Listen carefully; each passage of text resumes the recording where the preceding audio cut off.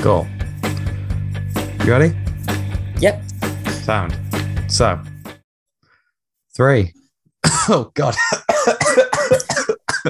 Wow. I'm recording, so that's going in the bloopers. Oh, There's some background noise for you.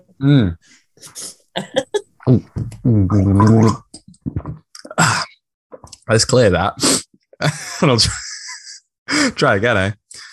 So, 3, 2, 1.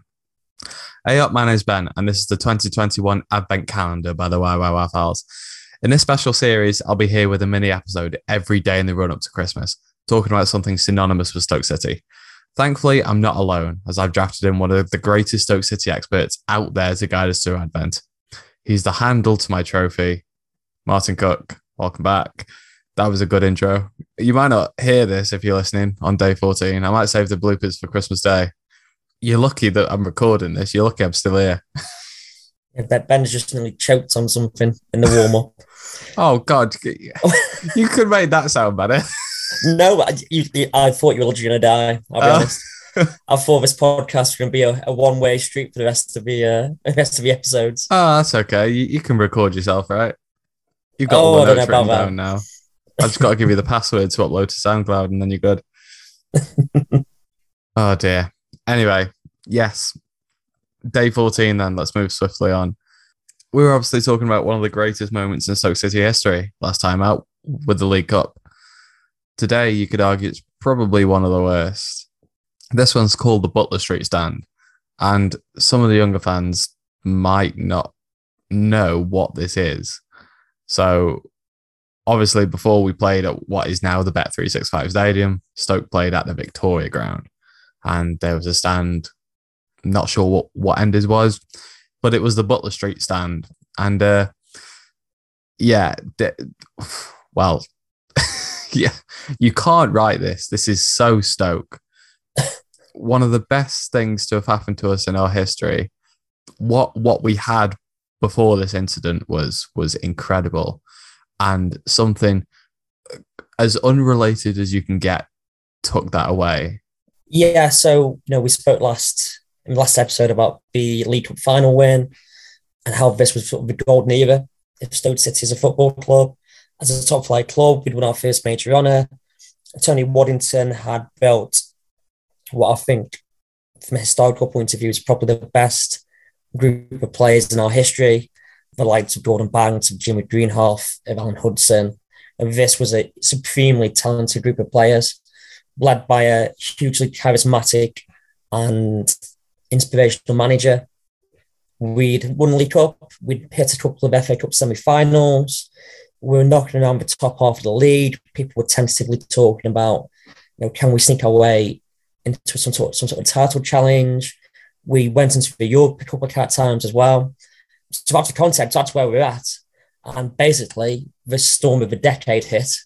It blew the roof off the Butler Street Stand, and that pretty much ended our golden period in one swift stroke. If you were writing the history of Stoke City from a fiction point of view, you wouldn't write this. It's remarkable. And you know what? These days, I wonder whether it would have derailed a club as much as this. This was an inconvenience, would have been an understatement. I think a shock, to be honest. When I was doing my research, I saw that the first time that people saw this happen was the first team were going by on the train and just noticed that the roof of the stand had caved in. and they just didn't know what to do. And to be honest, sounds like the club didn't really know what to do either. Not particularly, no. So there's sort of differing accounts about some of the details, but there's something like £250,000 worth of damage, which doesn't seem like a lot now, but back then that was far more than anyone had ever paid for a player or anything like that. That was a huge sum of money. There's some disagreements over whether the stand was insured or not insured, or how much of it was insured. But ultimately, it put a huge financial strain on the club. We'd made a significant loss the previous season as well. And in order to repair the roof, to repair the stadium, we had to raise money. And the way you do that in our situation then is you sell your best players and you sell your assets. So within a matter of weeks, Jimmy Greenhoff had been sold to Man United. Alan Hudson soon followed. Maya Pedrick soon followed. Peter Shilton went for a record fee within 12 months' time as well. So sort of within the space of a year after this event, the vast majority of our best ever team had been dismantled essentially, and all through just a freak occurrence of weather. I mean, you just wonder what could have been done in hindsight, but then that's it. Hindsight is a wonderful thing, and I'm just looking at the photos that you provided for this, and just the people looking at it just so despondently, and it is a huge mess as well, right? Like the stand is just unusable, like to the point where games were delayed at the Bet365. Wow, the games were delayed at Victoria Ground, weren't they? Like the stadium was just unusable, unsafe at that point, and you just there's no contingency for this, surely. No, not particularly. There wasn't back then. And if you see some sort of the interviews that players have done from that period, I think Duck Magazine did a wonderful interview with Jimmy Greenhoff where he sort of talked about how he was supremely happy at Stoke City. He loved the clubs, the club, the fans loved him. And he was just pulled in a couple of days later onto the pitch and they were like, we need to sell you, we need to make money. And there's lots of sort of stories like that of none of these players particularly wanted to leave. It was through necessity. The club didn't really have a choice. And like I said, the best generation of players probably in the club's history ended up being dismantled within a matter of, 6 to 12 months. Again, just through freak weather. And like I said, a few games had to be postponed, and we actually played our next home game at Vale Park. Our wonderful neighbours allowed us to use their stadium for one game. Kind of. Indeed, how kind of them. And we're talking about this before.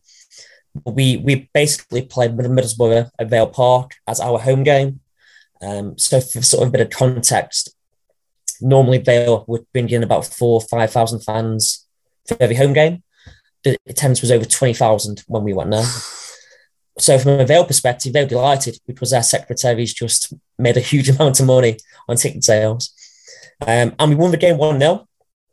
So a guy called Ian Moores scored the goal for Stoke. And the Martin's useless fact of the day is the only top flight goal ever scored at Vale Park was scored by a Stoke City player in the Stoke City win. I love that. That's fab, innit? Yep. If ever, as we speak, I'm pretty sure the FA Cup draw was made tomorrow. And for some reason, it seems so typical that Stoke are going to draw Vale. I just got this sad feeling that it's going to happen and it's going to go wrong for Stoke. But no matter what happens, until this record is broken, Stoke will always have the upper hand for me that they have this. I think Vale could be in literally a league above Stoke at some point. And I think we'll always have this. I just got a feeling we'll always have this. And it's a little shining light on what, I mean, we were talking about it and truly like catastrophic. You wonder what Stoke would have been today had it not been for this, because any momentum got killed by this incident, right? So you say that the team got dismantled. Pretty sure we were relegated soon after. Is that right? Yeah, so we ended up selling off our best players. We had to resort to sort of putting our faith in younger players. And I think 2 or 3 years later, we got relegated. Mm-hmm. So that sort of shows how big an impact this was. This wasn't just a blip. This was, the ending essentially of our time as one of the top clubs in the country. Yeah, and I think as we got relegated, did Waddington leave as well? I think, did he?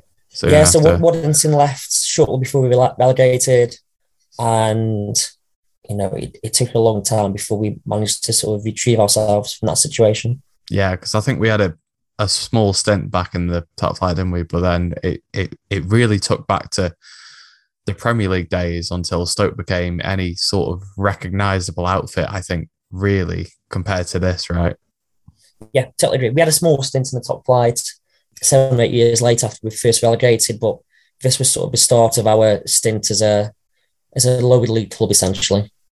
It's such a shame because it could have been so much different for Stoke. But then I guess I said at the start, this is just typical for Stoke City. I was about to say this might be a recurring theme. To be fair, over the last few episodes, there's plenty of these examples of these freak moments in Stoke's history where you sort of go, oh, what could have been. Yeah, exactly right. So this is one of many. Yeah, true. But you think I suppose as us joining as fans within the last 20 years or so, right? This is the Stoke City that was formed because of that. We didn't fall in love with the team that were champions of Europe or champions of England or anything like that. That possibly could have been had we continued the momentum that we were on. We fell in love with the club that was languishing in it's hardly the lower leagues of English football, but you get what I mean. Compared to where we were, this is the sort of adversity that we came to fall in love with in the end. It's not easy, but it makes the hard work to get back to where we were or get close to where we were even more rewarding. Yeah, absolutely. As a Stoke fan, this is the ebb and flow of our club's history, essentially. But as you pointed out, we'll always have that one goal at Vale Park to fall back on. So there's always a shining light or a silver lining to every story. Indeed, and I for some reason I just can't see Vale getting to the top flight anytime soon. They've got a way to climb before that happens. I think Stoke have at least a couple of decades of reign over them, but then you say that we'll have the roof blown off the Bootham end and something else will happen. And I've jinxed it now, haven't I? I'll stop talking. We'll come back to this episode in like 3 or 4 years' time where something remarkable will probably have happened. No, and we can all point a finger at you. Why is it people say that my words and actions have consequences on what actually happens to Stoke City Football Club? They don't. I'm just a guy chatting in his bedroom. I'm serious. I am not an influencer in any way, shape, or form. But before I talk myself into any trouble, I will close day 14 now of the 2021 Advent Calendar. Martin, thank you for taking me through that. As we said, a sort of dark time in Stoke's history, perhaps one of the darkest times in Stoke's history, really. It changed everything. It really did change everything. But it's nice that even you could put a positive spin on that with that Vale fact. And it just... There's light with even the worst of the episodes that we do on these. At least there's a little bit of light even in that. Just a reminder, of course, that we are running a fundraiser alongside this Advent Calendar. If you are able to spare a couple of quid, maybe throw it in for a new Butler Street stand roof. No, please, if you could, whatever you could, however big, however small, if you don't mind chucking a little bit towards that fundraiser. You got until the end of December, but I mean, why not do it now if you can? It'd be very much appreciated by me and Martin. It is for the Donna Louise, so a really worthy cause. I think anyone would agree with that. And of course, you can get involved with this podcast in the new year. I want to get the regular series back up and running again, back interviewing fans and learning your Stoke City story. So if you want to tell it, head to the wowwowfls.com and click get involved, fill out the form, and I'll get back in contact with you about you telling your Stoke City story in the new year. But until then, thank you very much for listening. And until the next one, Visinite Fortio.